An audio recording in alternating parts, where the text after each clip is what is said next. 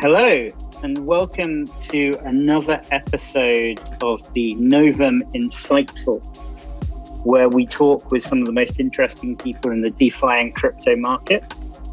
Today, we have one of my great friends, Amber Ghaddar, who's been both in this space, in the DeFi space and the traditional finance space, with huge amounts of experience. So she's probably best known in the crypto DeFi space for her work with Alliance Block, but Amber, with her PhD in neuroscience background, is a jack of all trades, able to turn a hand to anything.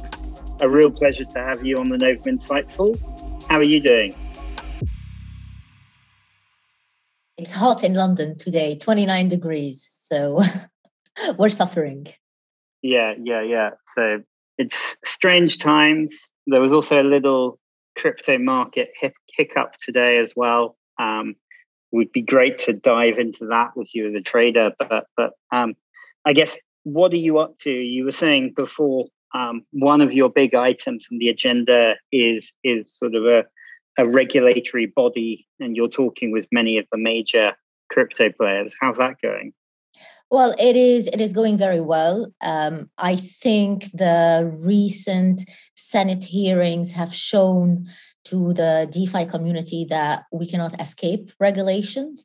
Rather than letting the regulator come and hit us by surprise, I think it is very wise for us to actually step up and build our own self-regulatory authority, where we will be working hand in hand with regulators, but at the same time, we will be able to take a step back, speak to them, and explain to them what works, what can be applied to DeFi from finance, and what cannot be applied to DeFi. I think a lot of people compare the blockchain revolution to the internet revolution, internet mobile communication revolution, which brought about the democratization of data. But this arrived in an environment that was a virgin environment with no regulation at all. We had to wait roughly 20 years to start having regulation in the data space. So GDPR was voted in Europe, or was implemented in Europe in 2018 only. When you think about DeFi, when you think about blockchain and other emerging techs that are here to democratize access to capital, to democratize capitalism, democratize wealth generation, we operate, unfortunately, in a very different environment, because finance is very heavily regulated. If you look in the US, credit operations are 3 times more regulated than the healthcare industry, 3 times. It is very hard to evolve as quickly as the internet has evolved, or as data companies have evolved in the early 2000s, because we are already in an environment that is very heavily regulated. Now, what we need to understand is that regulators are not proactive, but regulators regulate in retrospect. So you need to have an event that occurs, let's say in traditional markets, for them to put on a regulation. And so you end up with a huge amount of regulations that date back sometimes from the 50s that cannot really be applied to a market that is as agile and still in its infancy as DeFi. But in the end, the most important thing for regulators are 2 things: investor protection and market integrity. And it is in our interest to make sure that investors in DeFi protocols and DeFi projects are protected. And it's in our interest to make sure to keep the market, to have the integrity of the market protected. Yeah, it's a very intriguing world, right? Like I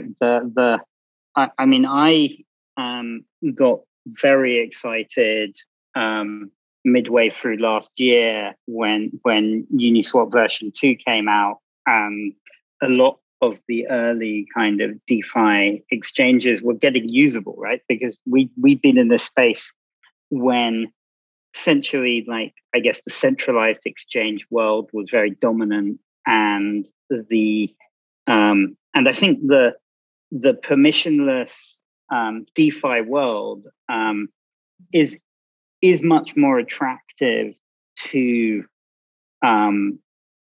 investors who are not sort of your typical traders, right? Like because I think it's harder to rig an AMM or an automated market making operation. They may do funny things, but you sort of, there is a degree to which the market seems fairer than a lot of exchanges for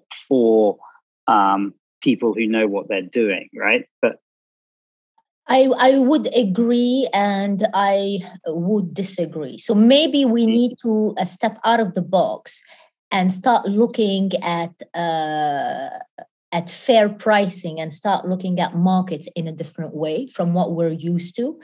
But if you look at a lot of these decentralized exchanges, and it's absolutely not a critic, because as I said, we are in our infancy and we were by trial and error, right? We release version 1, then we find out that we can do better, we can change something, make it more efficient. So we release version 2 and then we release version 3. But there are a lot of inefficiencies in DeFi. Even within decentralized exchanges, you need to know how to arb these inefficiencies. But in the end, only a very small percentage of people know how to arb these inefficiencies. And this is why I think a few regulators now are looking at that, because their worry is it is not as transparent, for example, as what we have in traditional finance. But we need to keep in mind that traditional finance was rigged for many, many years, and we had to go through multiple regulations and multiple crises to start having the transparency that we have now. This is very important because sometimes we cannot ask, it's not that people want to create faulty products. And this is what regulators need to understand. We're not here to create faulty products, but we are at the start of our industry. And similar to finance, who have made thousands and thousands of mistakes. I mean, even recently, you remember what happened at JP Morgan, the trading desk at JP Morgan that was blamed for spoofing gold markets. This is JP Morgan, right? Where we have a huge compliance team, where we know what the rules are. And there are still errors that are made. So it is unfair to ask of an industry that is as young as us to abide by certain rules. But it is in our benefit to make sure that as soon as we spot a mechanism that is not going to be easy to use or easy to arb or easy to benefit, I would say 90% of the population, then we would need to limit it and we would need to amend it to make this arbitrage disappear. Because the whole point when we talk about how blockchain is bringing the democratization of capitalism and the democratization of wealth generation is that anyone can have access to it and anyone can have access to its benefit without favoring a certain part of the population, which currently would be, some of the developers or some of the people that have been working on the protocols. And I guess your biggest call at the moment really sounds like it's for a degree of sort of self-regulation and for the industry to kind of adopt certain standards. I mean, how easy do you think it's going to be to win that consensus in quite a fragmented and eccentric industry, right? Well, so usually when I look at the development of the space, I say that the first wave was by very brilliant developers. They have built a brilliant infrastructure, that is the blockchain or blockchains. The second wave that we've seen that has started maybe 4 or 5 years ago has been led by developers, but mainly by people by ex-bankers, ex-traders, ex-financiers, ex-legal, ex-lawyers that have started building products that mimic what we have in traditional markets. And this is all good, but what we're missing, and which I hope this is what the third wave is going to be, is to have people that are involved in, I don't want to say regulations because it's very, very limited, but people that are involved in ethics and a specialist in social studies that need to be involved, so we can create governance systems that are actually really egalitarian. The issue that we have now is really being able to create these governance system that actually represents the best way to govern protocols, which right until today we do not have. That's number one. Number two, most of the DeFi protocols now are understanding that you cannot operate in a void. The regulators are here. However decentralized you are, the regulator can come and cut you off. Unfortunately, for those who wanted to create a parallel financial world, this is not going to be very possible, because we will need to abide by the regulations, or by not all, I'm hoping not all, but at least by the spirit, if not the letter of the current regulations, to be able to maintain this market integrity, and in my view, to be able to sustain and save the industry. Yeah, no, fascinating. So in terms of obviously, like, I guess your journey into DeFi really started with Alliance Block, and you're still sort of very actively involved in that project. So how's that going? Yeah, I mean, it's going fantastically well. When we built Alliance Block in 2018, we wanted to build an investment bank that was decentralized, participative, and sustainable. And move forward 3 years, I think we are almost there. So Alliance Block, to the difference of a lot of projects out there, is not just one product. It's 3 products, 3 main products. So we have a data layer, we have a regulatory and compliance layer, and then we have a DeFi terminal, or a DeFi layer, which is basically the investment layer. Within each of these layers, you have multiple products. So, for example, in the DeFi layer, we have an exchange, a decentralized exchange with minimized impermanent loss that should come out in Q4 of this year. In the regulatory and compliance layer, we have what we call trustless KYC AML, which for us are very important in order to allow institutional players to start investing in the very high yields that you have in DeFi space compared to, traditional finance. We have what we call a cross-border regulatory and compliance protocol that sits on top of any layer, whether it's an Alliance Block layer, or whether it's the architecture of a bank, or the architecture of another protocol. We have the data layer that has what we call a data tunnel, which aims to be the oracle of oracles, etc., etc.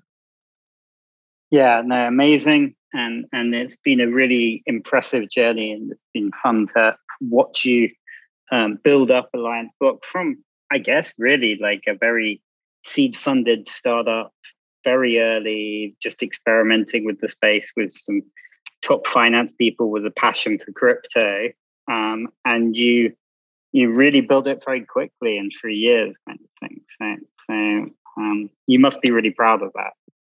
I guess never one to be underoccupied, Amber. You sort of have also started a sort of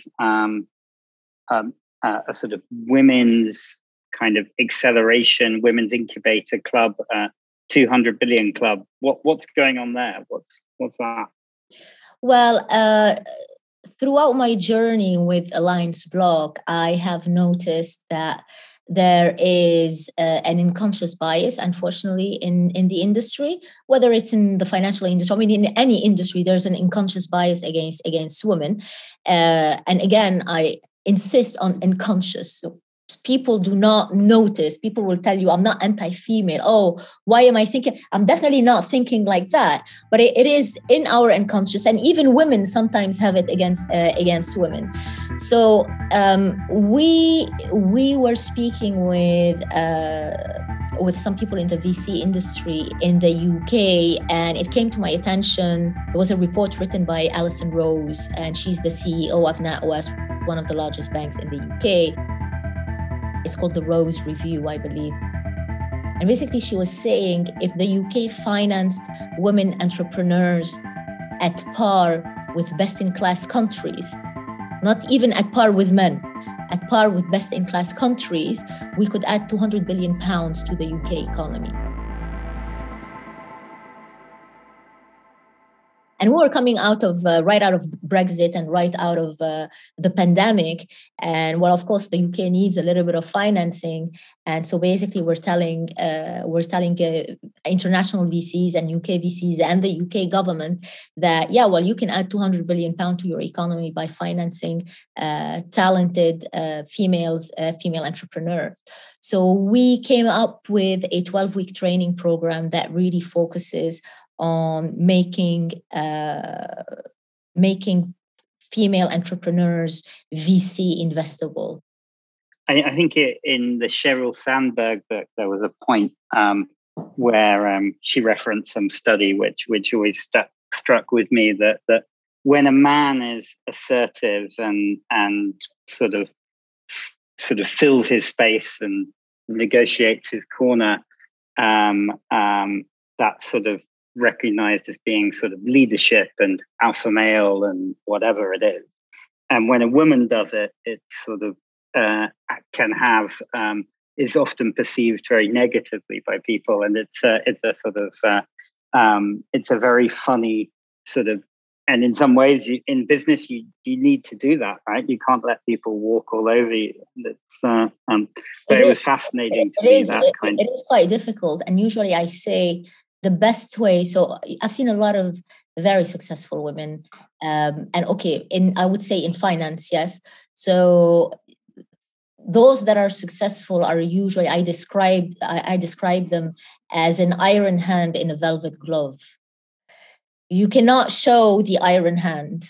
You always need to cover it with a velvet glove, because if you show the iron hand, then, as you said, people will say you're a little bit too bossy or you're a little bit too aggressive, versus saying that you're assertive. So, which is very intriguing and always lots, but kudos to you for supporting. I think in the crypto space, it could certainly do with more women and more women being treated more seriously, I think, because it is one of the most male-dominated arenas that I know, and that includes venture capital and banking, right? It's probably in some ways even worse because it's a bunch of programmers behind laptops generally. Well, you're correct. But I mean, I wouldn't really blame the crypto industry as a whole. What I would blame is the fact that out of the pool of developers, for example, in the UK, we only have 12.5% of women. So we're already starting from a very low base, right? Out of these 12.5% women, how many of them are in the blockchain space? Even if 20% of them are in the blockchain space, it still represents a very, very small proportion. So obviously, as ever in the crypto market, I think Ethereum was down 15% at one point today. The entire crypto market was in a bit of turmoil. Obviously, this has come after a huge run, but sort of what's your take on market volatility and where things are going? I mean, it's a sword with a double edge. You can make a lot of money with high leverage, but you can lose a lot of money as well. Actually, we're starting to see a decorrelation within the crypto asset class, and we have already mentioned that, like, since the beginning, everything is driven or has been driven by Bitcoin, and Bitcoin is considered the poster child of crypto, and it's one of the few assets that is really invested by institutionals. But the more and more layer one blockchains start maturing and start rolling out, you're going to start seeing a bifurcation that is based on fundamentals. So we believe that fundamentals are a lot of the network data that we have, which is very transparent, and you can analyze it. So the more these blockchains like the Solanas of the world are going to mature, and the more you're going to start seeing dApps being built on them, the more you can expect a bifurcation in price. And proof is Solana is back to the level of the pre-crash. So I think before we spoke, I think they were back to 187. So Solana recovered completely from the crash. Bitcoin is still hovering around, well, I think we were 44, 45 before calling. But I mean, all in all, say we expect more bifurcation and more decorrelation within the asset class. But we need to keep in mind that this asset class has been behaving or has been quite correlated to risk on markets. So you always need to be wary of any risk off signal, and usually just put on some hedges when there's a risk off feel in the market. Yeah, and I think it definitely feels exciting this year. I mean, you mentioned Solana. A lot of people are talking about Polkadot. A lot of people are talking about Cosmos. There's Cardano as well. So there's a whole load of groups. Suddenly you can start building on, right? Outside of Ethereum version 1. And what's your take on it? Where does this go from here, right? It is a very interesting question. I mean, if I had a magic pearl, I would be able to give you a more interesting answer. But I don't really see it as turning into a battle of giants or a battle of Goliath against David. Ethereum has quite a long leeway and quite a long head start compared to other blockchains. Especially if Ethereum version 2 is going to be rolled out early 2022, then we can expect Ethereum to maintain its dominance. But yeah, you have players that are coming out there like Solana, Cardano, but you don't know what's going to happen. Look what happened to Cardano. So there was an issue with the concurrency when they were rolling out their smart contracts on their new DEX, the new DEX that was supposed to be launched in testnet. So yeah, sometimes there's surprises that you don't expect. So maybe Solana, that looks so fantastic right now, once you really start building on it, you will be facing problems. And this is why I'm saying there's a big component that is speculative in the price, because these blockchain are still not fully mature yet. They're still not finalized yet. So only time will tell. Yeah, amazing. And it's that interoperability approach will be very exciting. I think there's a tendency though for the blockchain ecosystems themselves to sort of try and encourage that fragmentation, right? That when you're dealing with one of these particular protocols, especially on sort of non-EVM land, that they're looking to do a bit of a land grab and sort of encourage people to move over to their chain exclusively. I mean, what's your take on that? My take is, cooperation will win. We are not in an age of empires anymore where everyone needs to compete with everyone to grab the most land. In the end, our goal is similar. We are here to democratize capitalism. We are here to democratize wealth generation. And so we should be working together rather than working against one another, because if we work against one another, it's not going to help anyone.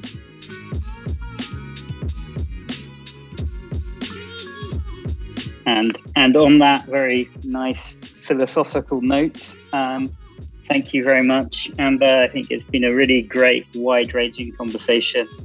We talked about a lot of the crypto and DeFi market, and I'm sure we'll have you again on another episode of the Novum Insightful. Fantastic. Thank you so much, Toby, and have a Have a lovely end of day.